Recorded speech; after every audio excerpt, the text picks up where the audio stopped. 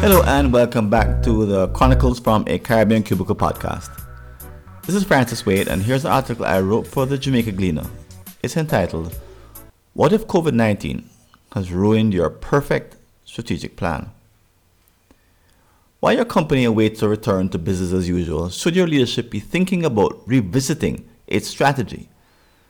Does the current pandemic mean that you should start the process all over again? To say that the coronavirus has disrupted business is an understatement. Even if you are still operating at this time of lockdowns and curfews, you're probably doing so under duress. Nevertheless, you must look ahead. At some point in the future, employees will have returned to their jobs, continuing to work in the old way. However, it would be a mistake to put your effort into returning things to normal. Chances are, there is a new normal, and you should adjust to it, rather than seek to drag your business back to an obsolete state. For example, take the case of an owner of a funeral parlor in New York City. As an essential service, the company has not closed down. In fact, like many morticians who are willing to deal with COVID casualties, the owner is overwhelmed by the volume of deceased persons being brought in. While this could be treated as a windfall, the long-term question is, what does this mean for business? In other words, is there an assumption that needs to be re-examined now that funerals are being conducted so quickly, in small groups, without a service, in large numbers? Like this company, it might be time for your team to re-examine the assumptions behind the strategic plan. Here are 3 steps for engaging your executives and board members. Part 1. Enumerate the disruptions. Start by making a list of the most obvious changes. When the big ticket items are out of the way, look for the ones that are harder to see but may be just as important. One method is to begin with a single pronounced item, but then ask why to determine the reasons things have changed. Then repeat the process, asking why 5 more times until no more answers can be found. Leave room to add other big items as you continue, but pull them together into new strategic themes before the next step. Part 2. Tear down the old plan. Here you're looking for concrete reasons why the current plan won't work.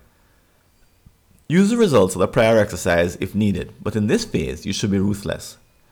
Identify the assumptions, unstated or unimagined, which have been violated by the new normal. At this point, you need to bring your team to a consensus point of view regarding the plan's gaps, seeking to go as deep as possible into long-term changes. For example, have your customers come to expect a higher standard that you never predicted? Has a new technology been introduced that you can simply no longer ignore? Have you fallen behind a nimble competitor? Part 3. Assess the plan's viability. In this final step, you decide whether or not the current plan needs to be changed and to what degree. In some cases, your plan may have anticipated the disruptions which are underway as a result of COVID-19. For example, perhaps you contemplated that within 5 years you would be delivering service to customers remotely using a tool like Zoom or WhatsApp. Now you realize you need to do so immediately just to keep up. Or you may realize that the time horizon on your old plan was too short, a common occurrence. The changes that you see happening in the next year are so dramatic they render your plan obsolete. A brand new, long-term destination is needed. However you assess your current strategy, the final step is to conduct a joint activity to bring it up to date. This may mean starting from ground zero. If you believe you can escape this kind of re-examination or leave it up to the CEO or chair to do it alone, think again. Consider that this global disruption might be the single most impactful event in your lifetime. The fact is, some assumptions in your industry have been unfrozen.